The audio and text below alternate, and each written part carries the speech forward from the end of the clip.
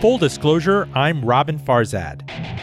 Every time something remarkable happens in my life, or every time I even sit down to, write something and I'm getting paid to write something, or I'm getting paid to teach something, I think, wow, I am literally one generation removed from an illiterate woman on a mountaintop in Baghdad who had no say in how her life played out.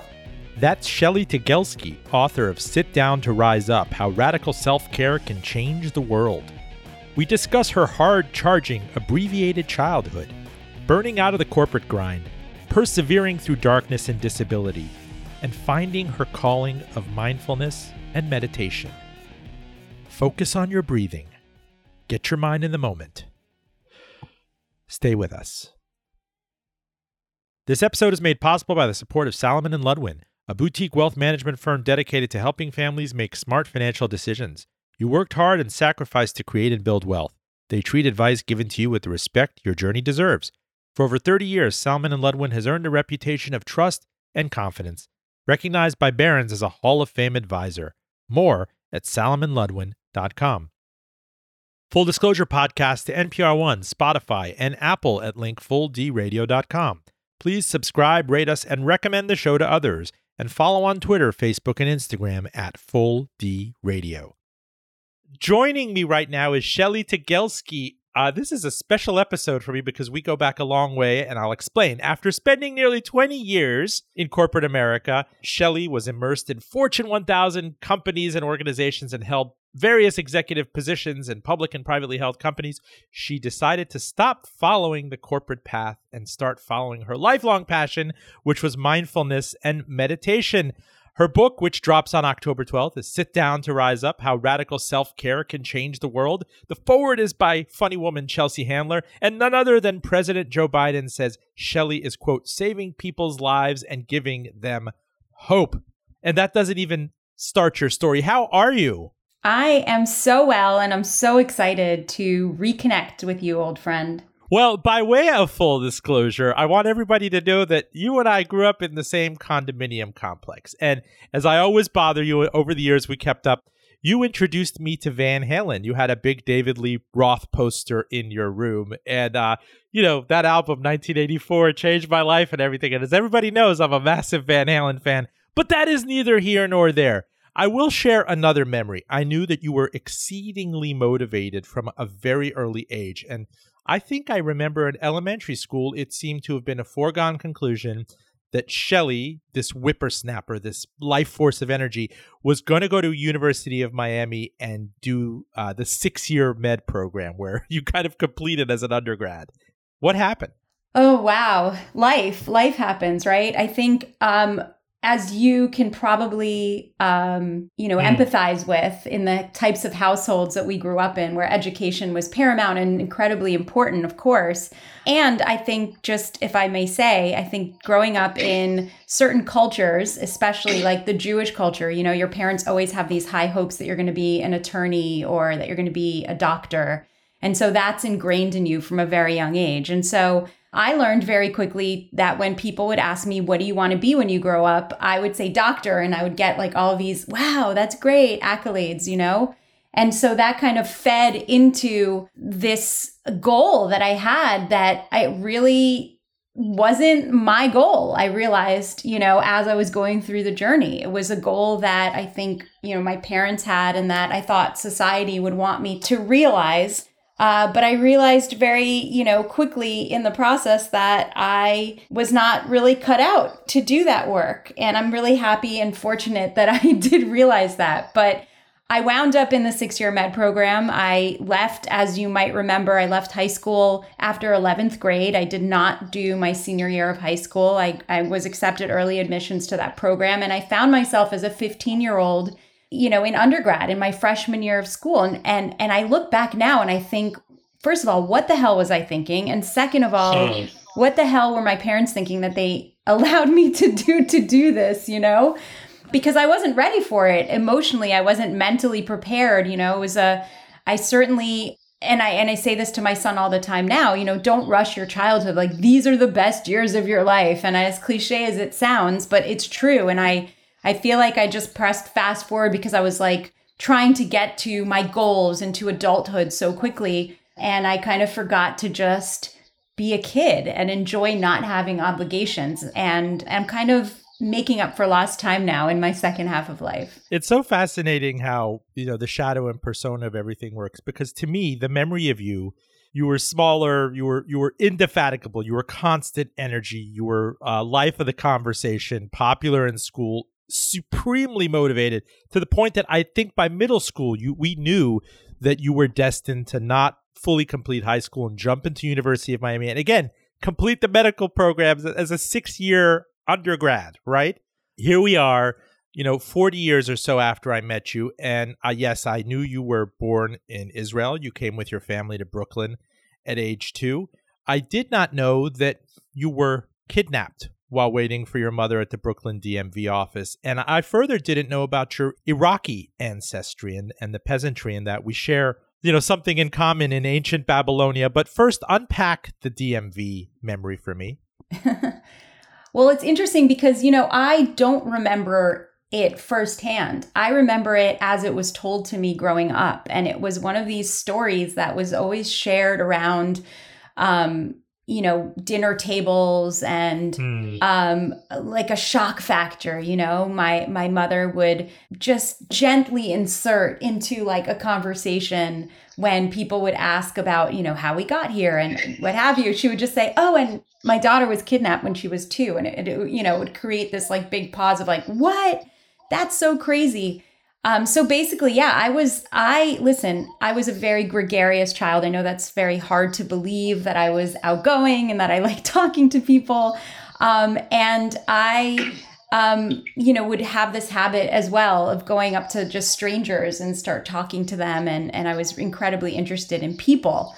And I still am to this day. And so I would imagine that I probably, interacted with somebody in the waiting room at the DMV. And then when my mother was called in to get her eye exam and was obviously preoccupied with covering one eye and trying very hard as a woman who did not speak English and was trying to, focus on the test that she had to pass, which I'm sure gave her a lot of anxiety and agita, I either wandered off or I was, taken. But my mother, as soon as she, completed the test, turned around and saw that I was gone. I was completely missing and nowhere to be found in the DMV. And there was a good Samaritan that day that sat in the waiting room that remembered me from her brief interaction with my mother and myself while we were sitting waiting for my mom to be called. And she saw me being carried off by a couple. And she immediately knew that she had a choice to make. She had to make a choice between either running in to try to find my mother or running after this couple, knowing that there was something wrong because obviously I had not arrived with them. And she chose the latter. She ran after this couple, didn't think twice about the potential danger to herself, and followed them for city blocks into a housing complex in Brooklyn off of Ocean Parkway, and saw them entering into a building and then proceeded to run back to the DMV to tell my mom, like, I know where your daughter is, follow me. And again, my mother did not speak English well at all. And so they were sort of, as my mom describes it, speaking in charades. And this woman finally just was like done with trying to explain to my mother what was going on, who at that point was completely broken down in grief and in fear. And she just grabbed my mother's arm and ran all these city blocks with her into this complex, being followed by, at this point, the Brooklyn or the New York PD, which was called to the scene of the crime. And it took like a good, few hours for them to make it through. They had to lock down the building and go floor to floor to floor, knocking on every single door, looking in all the corridors and all the stairwells to see if they could find me. And, second to last floor on this very tall building, when the elevator's door opened to that second to last floor, I was sitting there, or I was actually being carried by this woman. And I was as happy could be. I was totally fine. I had no awareness that I was in any danger. I was smiling and laughing and, of course, happy to see my mom, but couldn't understand why my mom was crying. And so I jumped into my mother's arms. I asked her, "Why are you crying, Mom?" And she just, completely lost it from the joy of the reunification. And it's so interesting because the way I tell it in the book is that for so many years, I honestly thought this was a story about me or a story about my mom's angst. But really, as I started to think about the Good Samaritan who kind of gets lost in the story as it is told, at least by my family, I was just fascinated by that moment of agency that she had, that she was able to, in a split second, make a decision to, again, risk her life or to do the right thing on behalf of somebody that she didn't even know. And I was fascinated by that. And that really became, a part of my life that began to inform a lot of the work that I would find myself immersed in for decades to come. You write that we're each born with a sense of urgency, and what you explain is the ability to rise up, assert ourselves, and become an agent for social change, whatever it is, regardless of our circumstances. I struggle with agency from the perception and the worldview of a young person. Take me back to kind of when you zeroed in on, I want to be an achiever, a motivated person. You come from a high expectation, conservative Jewish immigrant household. Your father was a mechanic. We come from a working class neighborhood. It was the same thing drilled in my head from my parents. And the agency that I had, is I'm going to study my tail off. I'll sacrifice my childhood to get into the college that I want to get in. And that'll be my ticket. How did you process that? So, there were a couple of factors. So as I recall, you're the oldest of two children. You have a younger brother. That's right. I'm the youngest of my family, and I have two older brothers. My brother Isaac, who's 10 years older, and my brother Omri, who's 7 years older than me. And so I grew up thinking that on the one side that I was like the third brother, like anything you can do, I can do. And so they were out there skating and surfing and, just getting into trouble and in the neighborhood. And I was following suit, trying to basically prove myself as that from a physical perspective, I could also kind of keep up. And my brothers were really protective of me. My brother Omri taught me how to read when I was like 3 years old. So I entered kindergarten already knowing how to read because he used to make me sit down and even though I didn't know what I was copying at the time, but he used to make me write out and copy books so that I could learn how to write as well, before I even entered, pre-K and kindergarten and knew what I was writing down. So my brothers had a really big hand in kind of shaping who I was and in terms of motivation, but also never feeling like, oh, I'm a girl or I'm a woman or I can't achieve certain things because of the fact that, I have this gender that was assigned to me at birth, and that my parents, who came from a very traditional culture where women kind of took a back seat, I don't know that they had these high expectations for me initially, right? So I felt like I always had something to prove. And because of my brothers, I was able to kind of break through that barrier of thinking, oh, I'm a girl, so I can't do that. The other part of it, Robin, and you may remember a girl that we went to school with who was actually one of my best friends growing up and somebody that I still keep in touch with to this day, a girl by the name of Jennifer Hyde, who had very bright red, beautiful hair. Yes. And Jennifer was an only child, incredibly bright. And I used to go to her house all the time growing up. And her house was very different than mine. Her parents would have deep political conversations. They would talk about world affairs. This type of conversation was never happening in my household around the dinner table. And Jennifer was a vegetarian from a very early age. She came over to my house for Shabbat dinner. And I remember being like 11 or 12 years old and my mother offering her, I don't know, brisket or meatloaf or whatever my mom was cooking up at the time. And Jennifer looked at my mom and said, "No, I don't eat animals. I'm a vegetarian." And in that moment, I was like, wait, what? That's a thing? You could be a vegetarian? Like, I have a choice to make? And wait, what do you mean you don't eat animals? And so that moment, and I have spoken to Jennifer about this, in the last few years. And she, of course, she's like, I don't even remember that moment. But yes, I do remember coming to your house for Shabbat dinners. But that was such an impactful moment for me because I then, through Jennifer, became a vegetarian, became incredibly involved in Greenpeace, became incredibly involved in People for the Ethical Treatment of Animals, and staged an entire recycling program at our middle school or junior high, as it was known as back then. So basically just through being connected to another family that I admired and that was involved politically, I learned that I had the ability, even at a very young age, to enact change, to be the change that I want to see in the world, and not just from a lip service perspective, but to actually mobilize people and get the school administrators and get, other students sort of on board with being able to make the change that we wanted to see in our community. Full disclosure, I'm Robin Farzad. We're talking to Shelly Tygielski. She's founder of Pandemic of Love. It's a global grassroots mutual aid organization that's been featured on CNN Heroes, The Kelly Clarkson Show, CBS This Morning, and Upworthy. The book, which drops in October, is Sit Down to Rise Up, How Radical Self-Care Can Change the World. By way of your Instagram account, which is very well trafficked, Mindful Skater Girl.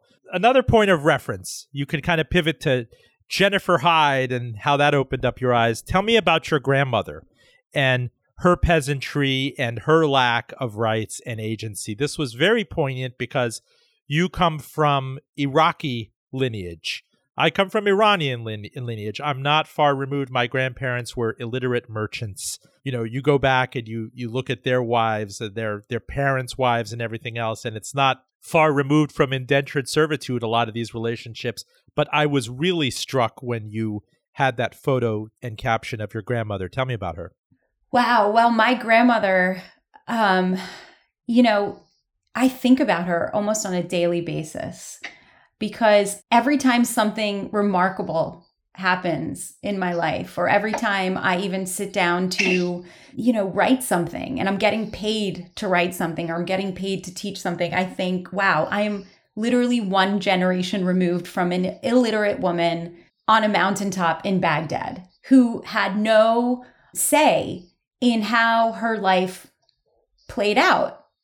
She was married off at an incredibly young age, and her daughters who were born in Iraq and were raised in Iraq, right? My mother had the good fortune of being sort of the last daughter in the pecking order.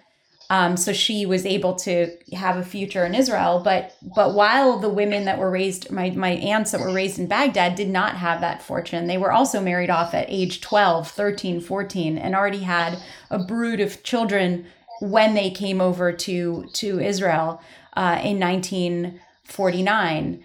My grandmother, it's so interesting because she was married. She was the first wife in this polygamist relationship, which was very normal at the time, especially in those countries. And still to this day, there are definitely cultures that have sister wives, and it's just a normal way of being. But my grandmother, she was always seen as by everybody in the family as somebody who was like really humble and quiet and helpful. But I learned later on, when I sort of analyzed my interactions with her growing up, that there was this sadness. There was this deep sadness about her own life, but I think more so the lives of her children. And when I think about her relationship with my mother and the fact that she really encouraged my mom to, and fought for my mom, which was, again, very taboo. Like, this was not something that a woman in her position did, but my mother fought for my mother. My grandmother fought for my mother to finish high school, to be able to marry who she wanted to marry, to get a job. And in a way, I think she, towards the end of her life, was able to set these wheels in motion and really start to heal that intergenerational trauma that I think has been going on, at least in the matriarchal lineage of my family, for generations. So intergenerational trauma, I'm starting to get into stuff, and I remember your mother as well. What was the earliest instruction that you had that, look, we are privileged. I come from this background. You see your father's a mechanic. Shelly, you know what you need to do at school. Do it well. Do it right. Because again, I've never met anyone else who knew kind of by middle school, by the end of elementary school, that she was on a glide path to the 6-year medical school program at University of Miami. It was inevitable. Right. Yeah. I don't know if it was inevitable. I knew I was on a path to something. And the truth of the matter is, Robin, is that I had a very strange high school experience. I kind of also felt like an outsider, even though I had a lot of friends, and people don't remember it that way. When I speak to people, they're like, oh, you had all these friends, you were popular, you did. And I'm like, I never felt more out of place than in high school. And so for me, I also wanted to just get the hell out of high school. I was like, how can I get out of this house? How can I get out of this high school situation as quickly as possible? That was part of what fed that that energy of wanting to achieve or to overachieve, if you will. But I just remember from a very early age, and we shared the same kindergarten teacher, right? At that time, her name was Mrs. Harris. Mrs. Harris was at the front row of my book party, and she recently spent Friday with you. The most formative teacher I ever had, but go ahead. She took my parents aside, and I think that, she really set the wheels in motion. She told my parents at a very early age, your daughter is gifted. She's very smart. You need to, and my parents had no clue. They're like, what is this gifted thing? What are you talking about? And she was like, no, you have to get her tested. She needs to be in this program at this school. And she set that trajectory in a certain way. And I think that I had enough people in my front row, like Mrs. Harris, Mrs. Ziegler. We had amazing teachers growing up. We really did. That were all in our front row rooting for us. And the fact that I had my brothers rooting me on as well helped to make me believe that I could achieve this. And I think my parents eventually got on board with that and realized, okay, she's going to go do her own thing. She's not going to be married off at age 18 to some Syrian dude from Ocean Parkway and have 17 children. She's going to, carve and blaze her own path. She's really feisty, and we've got to just get on board with that. And so my parents, I think in a way, and maybe you can, I don't know if your parents were like this, but my parents were really passive aggressive about certain things. So oh yes, the immigrant Middle Eastern parents, but don't get me in more trouble with my mom, but go ahead. I know. Well, so my brothers, bless their soul, they're very successful now and they're great and wonderful, but it took them a while to figure out that they need to do well in school and get their act together. But so if my brother would come home with a B or even a C+, everybody would celebrate, My oldest brother, Isaac, barely finished high school, it was on a wing and a prayer that he finished high school. And it was really only later on that he was like, wait a minute, if I want to be successful in life, I've got to get my act together. And he, eventually figured that out. But if I would come home with an A-, my parents would look at me and say why not an A? Why not an A+, So it was part of that too, in a way. And I just think about that and I'm like, God, that was what an unhealthy driver to sort of, and I overcorrected that with my own son, who's now 19 and just finished his freshman year at UC Santa Cruz. But he's, I just never ever said to him, why didn't you get an A or why didn't you get a B? Because I just thought, he'll figure it out eventually on his own. And he did. Full disclosure, I'm Robin Farzad. We're talking to Shelly Tygielski, author of Sit Down to Rise Up. So much to unpack in her life. Please stay with us. This show podcast to NPR One, Spotify, and Apple Podcasts at link fulldradio.com. Please subscribe and rate us. And we're also on Twitter, Facebook, and Instagram, and any social media channel that you follow at handle fulldradio. If you're just joining us, we are talking to Shelly Tygielski, founder of Pandemic of Love, my childhood friend. We go back 40 years, and this is kind of a half-life or what, exit interview. I don't even know what to call it, but I'm so fascinated that this is your name is kind of taken on this association now. You get props from everybody from Deborah Messing. President Joe Biden says you're saving people's lives and giving them hope. But before we get there, Shelly, I want you to tell us how corporate America beckoned and talk about that draw on your life when you decided medical school wasn't for you. Yeah, so the decision not to go to medical school actually wasn't something that came about overnight. I was in the 6-year med program, which is 2 years undergrad, 4 years med school. And remember, I graduated high school at the age of 15, which means that if I was on track, I would have become a medical doctor by the age of 21, almost 22, which is really crazy when you think about it, because that's the time when most people are just entering medical school. And so one of the deans at the College of Arts and Sciences at the University of Miami, who was, a mentor to me, said, why don't you take a year and we can expand this into a 7-year program. You don't have to, because he saw that I was getting really anxious about the fact that I just finally got the hang of undergrad and was starting to kind of come into my own. And I didn't really have the opportunity in those 2 years to take anything but medical school requirement type classes, right? Like you don't really have the opportunity to branch out and take classes in social sciences or art or anything that might be of interest to you. So recognizing that, he made that suggestion, and I decided as well to study abroad. So I took an extra year, spent 6 months in Miami, and then another 6 months at the Rothberg School of Overseas Studies at the Hebrew University in Mount Scopus in Jerusalem. And that was really a formidable experience for me because at that time, my great uncle on my mother's side was the Minister of Defense in Israel. And so, I knew people. And I was able to get an internship. I wound up getting an internship with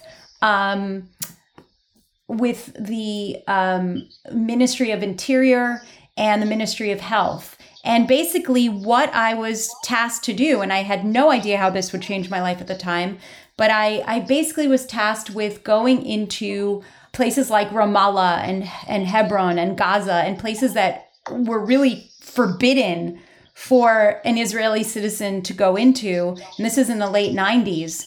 But there was also, at that time, this is before Rabin's assassination, there was still a lot of hope that things were on the right path and that we were on some sort of a path to peace. But I wound up working in these territories and polling women about the situation in their household, access to healthcare, access to education for their children, etc., and worked with individuals from NGOs from Geneva, like the UNHCR, right, the Human Rights Commissioner, and the World Health Organization at the time. And that gave me a completely different lens onto the stories that I was told when I was a child, and that informed my belief that I should be immensely afraid of anybody who was Palestinian, and that, that anybody who was Palestinian wanted to kill me. They wanted to excommunicate my family. They didn't believe that we had a right to be in Israel, and certainly, would do anything possible to make sure that that was the case, that we would be, kind of sent back out of Israel in order to regain access or control of the land. And so I grew up really fearing anybody that spoke Arabic. I grew up fearing Muslims. I grew up fearing Palestinians, certainly. And when I had the opportunity to go into these living rooms and sit down with Palestinian families and have a cup of tea and, get to know their families and get to speak to these mothers who had the same hopes for their children that my own mother had for me and for her children. I realized very quickly that everything I was really told as a child was wrong. And I had to, I had the opportunity to kind of make up my own narrative. And when that time ended, when my time at the Hebrew University ended, and I came back to the University of Miami, I really was still not ready to go to medical school. I realized that, that I could continue on this path that was really intriguing to me, that helped me help people in the same way that I could as a doctor, but really try to change narratives. And I understood that the way to do that was to, share stories, help create proximity, and help create movements. And I didn't really know how I was going to do that at the time, but I wound up, I found myself working for the World Health Organization in Geneva, living in Geneva, Switzerland. And that was sort of, I was like, I'm going to do this for a year, and then I'm going to come back and go to medical school. And, my life just took a completely different path after I made that decision, that one decision point. The 2 decades since you were a business executive, it says in your bio that you were president of a $70 million security firm with nearly 2,500 employees. What did you feel correct or self-actualized or fulfilled in that? I mean, just tell me briefly what that felt like. I didn't. I actually wound up, like many people who I'm sure are listening to this, episode, and many people can probably relate to this, you wind up being saddled in your life with these obligations, and your life winds up taking, you're a bright-eyed, bushy-tailed young person coming out of college or coming even out of grad school thinking, I'm going to change the world, right? So I got after working at the World Health Organization, wound up going to grad school at Columbia University, came out of Columbia with an enormous amount of student debt because, as you know, like, our families could not afford to pay the tuitions, right? So you had to take student loans on. And at the time, the economy was great. This was the late 90s. I was getting job offer after job offer to go work for big 5 firms and make 6 figures, which was like just unheard of and crazy to even be able to fathom a number like that in New York City. And I thought, I'm just going to go work, for a firm for a couple of years, get my student loans paid off, and then I'll go change the world. Then I'll go work for a UN agency. Then I'll go start a movement. And, life happens. Then you wind up getting accustomed to making a certain amount of money. You wind up being, to your own detriment in a way, good at your job because you're an overachiever and a type A personality who goes above and beyond always. And so you're constantly promoted, and you wind up in a situation where you're like looking back 10 years later and you're like, wait a minute, how did I get here? How did I get to be the vice president of a public company in a kind of field that I'm not even really passionate about, but I happen to be really good at this job. And now I have a mortgage and a marriage and a kid and, all these other obligations in life.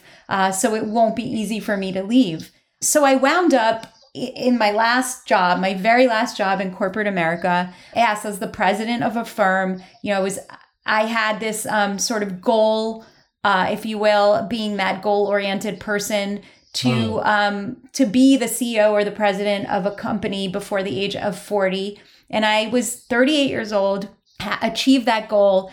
And I can tell you, Robin, that I was the most miserable I had ever been in my life. I was so unfulfilled. I hated coming to work every single day because I felt like I wasn't actually doing anything to make the world a better place. I felt, even though I was involved in charities and nonprofits and, sitting on boards, I felt very unfulfilled from Monday through Friday. And I also, never worked harder than those 4 years that I was in that position. And I traveled just extensively and felt like I was completely out of touch with myself, with my family, and certainly did not really have a community surrounding me. And that was really the moment where I was like, I need to build community and I need to make a change because I can't continue like this. Shelly, you mentioned it briefly, but you have now a 19-year-old son, which means you were a mother very early on in your mid-20s. And at the same time that you're on this glide path to, you said you wanted to be a CEO of a maybe a public or private firm by the age of 40. How did that change the trajectory? In addition to the fact that, did I mention that you were battling an autoimmune eye disease that periodically plunges you into blindness? Yeah, no, I listen, I was a single mom. So my son was born when I was 25. By the age of 27, I was divorced. I was diagnosed with my autoimmune condition. And I found myself in not just a literal, but also a very proverbial dark place. And I realized, this is my life, and I am responsible for this little being.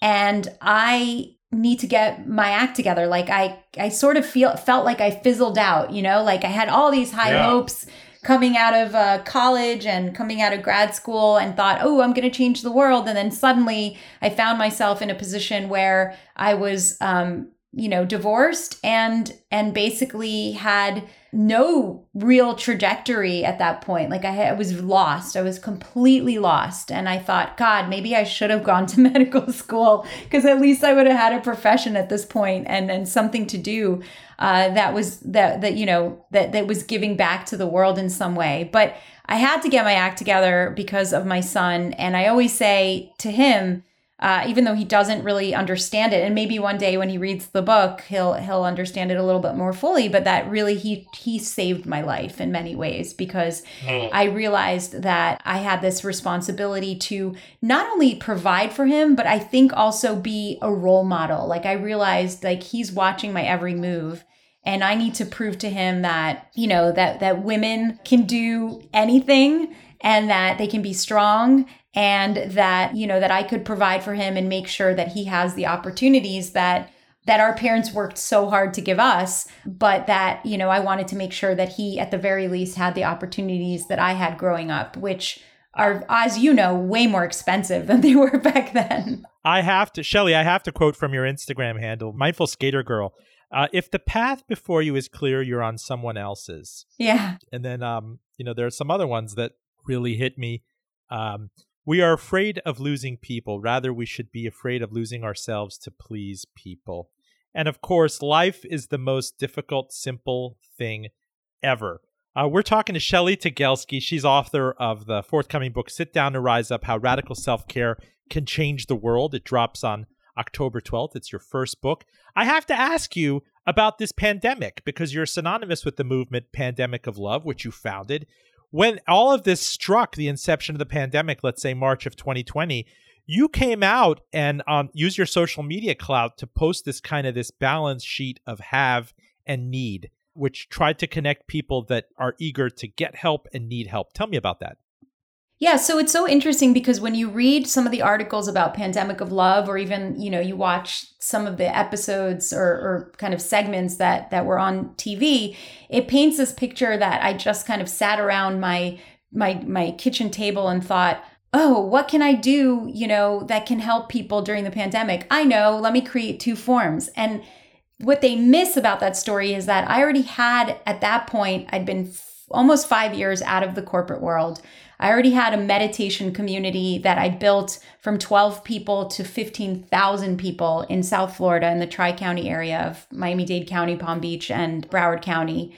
And so that community as a closed circuit was already very much enacting traditional forms of direct giving or mutual aid.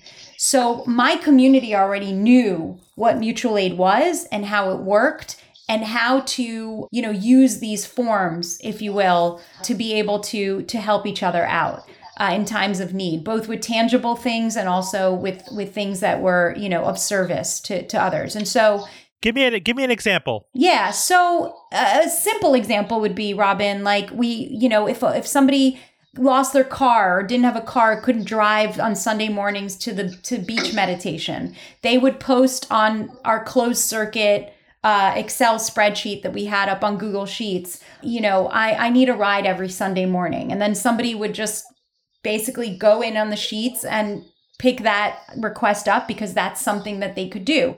somebody who maybe is out of work and a single mom and struggling to pay a specific bill every month, or struggling to put food in the fridge would post something like, I really need help with a gift card to a supermarket, or I need help paying my electric bill every month. And somebody in our community would basically say, you know what, I can afford to commit to doing that on a monthly basis and paying that for you.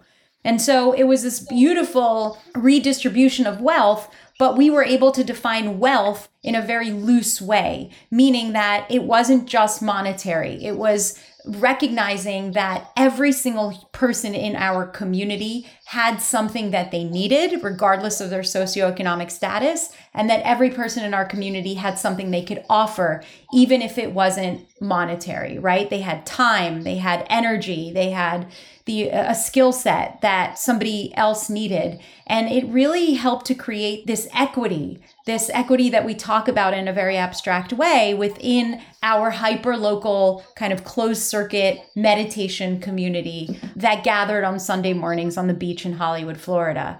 But then look at the international multiplier effect. I want to say within 1 year of that, by March of 2021, I understand that Pandemic of Love matched more than 1.5 million people in over 280 chapters in 16 countries, making it possible for donors to directly transact $55 million to those in need. I mean, the campaign going viral, I've seen it get props by not only Joe Biden and Jill Biden, but Kristen Bell, Maria Shriver, Deborah Messing, Busy Phillips, Ariana Huffington, Cory Booker. This is kind of using your private sector skills as kind of a market maker, as a person who could connect the dots with something. Again, the local power of your, we didn't really get into it, but your group of beach meditation people, which turned into an enormous South Florida movement. And we're all homebound at this point, and we're on our computers and we're on Zoom, and you have this bank account effectively of your social media reach, and you used it to really connect people across the planet. Yeah, well, that's exactly it. I mean, I basically said, look, I know there's a lot of people who are not in our meditation community that need help. And people were looking to me at that point because I had a platform and I had, responsibility as a leader, a community organizer. People were saying, like, what can we do? Those who had the means to help. Because we, at that point, March 2020, we couldn't go volunteer at a food bank. We had no idea what we were dealing with at that time, right? And so I had to figure out a way to creatively open up this concept of mutual aid to anybody in our community. And so initially, Robin, I just posted 2 very simple links on Google Forms. One was called Give Help and one was called Get Help. And, I opened it up so that it wasn't just like a sheet that people can go into and then see people's private information, right? So I wanted to just create sort of a structure by which our volunteers, people in our community who now found themselves with extra time on their hands because they were furloughed or because they couldn't go into work as they normally would, to help create these matches between individuals who identified a specific need and individuals who said that they could fulfill that need. So that's essentially all we did, is we had people fill out this form. And really within 24 hours of just posting those 2 links on my social media page, again, which I thought would only serve the local community, it did go viral, which is ironic. It's like a very funny pun, but yeah, it went viral in the sense that it just got shared with people all over the world, and people were reaching out to me from, within a few days, from Spain and from Italy and Germany and, in South America. And then obviously throughout North America here, people were saying, this is really cool. I want to replicate this. Can you help me? And that's when I really started to understand that all of the training that I had in corporate America in building out, infrastructures, websites, supply chain, understanding SQL servers and how to create dashboards and really use data to continuously improve the efficiency of a product, I realized, okay, there's something really interesting here. And I think that we are going to be able to prove that mutual aid is not just a hyper-local thing that pops up during times of trauma or times of, national or natural disasters, or national disasters actually, but actually that it could be exportable, that it could be replicable, that it could be something that is global and that could last long after a pandemic is over. Because the premises, and actually Rebecca Skolnick says this in her incredible book, which I read years ago and just recently picked up, called Paradise Built in Hell. And she says, it beckons the question, mutual aid beckons the question that if your neighbor is good enough to feed during a pandemic or during a time of crisis, it begs the question as to why they weren't good enough to feed before and why they are no longer good enough to feed after. In talking about this, your first book, Shelly, Sit Down to Rise Up, How Radical Self-Care Can Change the World. I saw you were quoted. You said the premise is fairly simple. When we are interconnected, when one of us heals, we all heal, which reminds me of something I always remember a rabbi or someone saying, or something in bar mitzvah class training. Anyone who saves a life is as if he saved an entire world. And talk to me more about this, because, in this, it's like my dad, it goes back to the Good Samaritan who rescued you when you were kidnapped at age 2. It goes back to your upbringing as a Sephardic Orthodox person. It goes back to Tikkun Olam and charity and tzedakah and chesed. And I know we're getting into, religious weeds here, but there's certainly a circularity to what you're doing. And I'd love for you to explain your mom's reaction to all this now when you go to your parents and this is the life that I composed in my mid-40s, Mom, and this is how it really jibes with, where I started.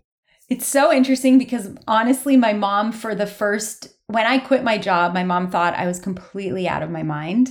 She was very scared for me. She was like, are you sure you're doing the right thing? You put in all these years into studying and into working and into working your way up. And now you're just like leaving all that behind to do what? And I had to explain mindfulness to her and meditation to her a few times for her to get her head wrapped around it. And it was really only when she finally started to come to the beach and started to speak to people who would come to my classes or come to my workshops. Wait, not seeing you featured on CNN, that didn't do it enough? That came later. That came last year. Right. But it took her a while. She finally, I think in the last year and a half was like, oh, okay. I think I'm on board and I get what you're doing. You're helping people. And I'm really proud of that because let me cut in here. This is like the Iranian relatives I didn't know I had when they realized I was going into journalism. Let me just do my impression from it. What? It's like, is there commission? How do they pay you? Why you don't buy it? No, Robin, buy a gas station with your parents. But anyway, go ahead. No, that is exactly, by the way, exactly. Because beach meditation was always free. Like one of my philosophies and really all my tenets is that there's got to be no barrier to entry and there needs to be equal access for everyone to everything. And so when my mom would come to the beach and say, what, you doing this for free? I don't understand. No, you don't charge even $5 a person. You have a living, and I'm like, no, you're not understanding that this needs to be accessible to everyone. It has to be free. And she just couldn't get her head wrapped around that at all. Shelly, more like Shelcha. Anyway, go ahead. Exactly so. But, so my mom is absolutely incredibly proud of me now. And so she, now says my daughter, the author, and I think your parents could definitely lean into that as well. Because I remember sitting in front of them at Books and Books in Coral Gables, and they were beaming, when you were doing your reading during the Miami Book Fair. So there comes a moment when they finally trust that you're an adult. It kind of took 4 decades for my mom to realize, okay, maybe she does know what she's doing and maybe she is okay on her own, and I can trust that she's going to be okay. And yeah, I mean, it's really fascinating, the fact that, God, I mean, I don't even think my dad really understands what I do still to this day. I'll put that out there. But I know that he's incredibly proud of me as well and proud of seeing me. He's the most proud when people come up to him and say your daughter really did this nice thing for me. Shelly Tygielski, in the 5 minutes or so I have left, to the extent you could even protect his identity, tell me about your relationship with your son and things that you wish you'd have told yourself. You know, you're, again, a 15-year-old going into the University of Miami, hell-bent on going into the 6-year med program. You were pre-programmed. You had so much fuel in the tank. And it's the same way I look at my son right now. I'm not going to have him kind of believe this false social compact of ambition and kind of performance at any cost. Tell me about what you see through his eyes. You know, there's a few things that I think I harp upon if you ask my son, probably too often. But the first thing that I always look when I see that my son sees the world is in disrepair.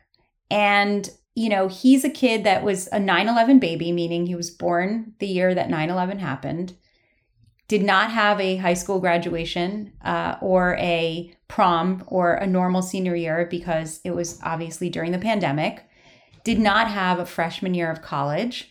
So, you know, do you think about sort of the sacrifices, if you will? I mean, again, I understand we're not sending these kids to, you know, the shores of Normandy at this point, but like still, you know, I think from a mental health perspective and just you're at the point when you're 18 years old and your entire life is like leading up to this moment of graduation and suddenly that gets taken from you, you know, or your freshman year of school. And I do believe that this generation is incredibly resilient for sure, but I also see that he looks at the world and the problems that we have in this world, especially as it pertains to things like climate change. And he thinks like, oh my God, it's so daunting. Like, there's no way. What is the point of even trying to fix anything? Because one person can't make a difference. And so for a very long time, forever, I always would tell him like one person can make a difference. One person can make a difference. Even if you just to lean on a Buddhist proverb, if you will, you know, if you just tend to the area of your garden that you can reach, if you just do that, then you can actually enact change. And I think my son honestly thought for a very long time that I was blowing smoke, you know, because it just sounds like a nice thing to say. But with the success of Pandemic of Love, and prior to that, with the growing of a community from 12 individuals to, you know, thousands of individuals, he was able to see it happen and unfold in real time, and how one person, his mom, could actually just come up with a simple idea and in one moment in time and be able to really create this movement that was able to help millions of people and hopefully will be able to continue to do that. So now he has no excuse as to, you know, why not just get started with an idea and tend to the area of the garden that you can reach, whatever that is. And I think that if we all lived our lives that way, right, Robin, like if we all just kind of looked at our own household, our own community, and on a daily basis tended to that area of the garden, that we could eventually really set that ripple effect into motion, and that ripple can eventually become a tsunami.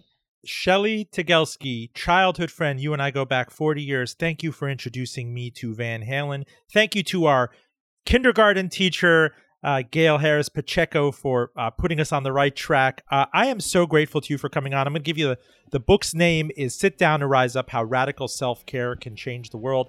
The movement is, give us the particulars, Pandemic of Love. Pandemic of Love, and you can go to pandemicoflove.com and find a local community near you, a local chapter, and you can either give help or get help. It's a really simple process. Thank you, and please come back on. Oh, I definitely will. I'm looking forward to it. Full disclosure, special thanks to Claire Morgan at Notterly, this show podcast to NPR One, Spotify, and of course Apple Podcasts at linkfulldradio.com. Please subscribe, rate us, and recommend the show, if you will, to friends and fam. We're also on WERA 96.7 FM up in Arlington, Virginia, and in parts of D.C. We are down in Asheville, North Carolina. We are in SoCal in Ventura County, and holler if you too would like us on your air. I'm Robin Farzad. Thank you so much for listening. Thank you also to Mrs. Harris, my kindergarten teacher. Back with you next week.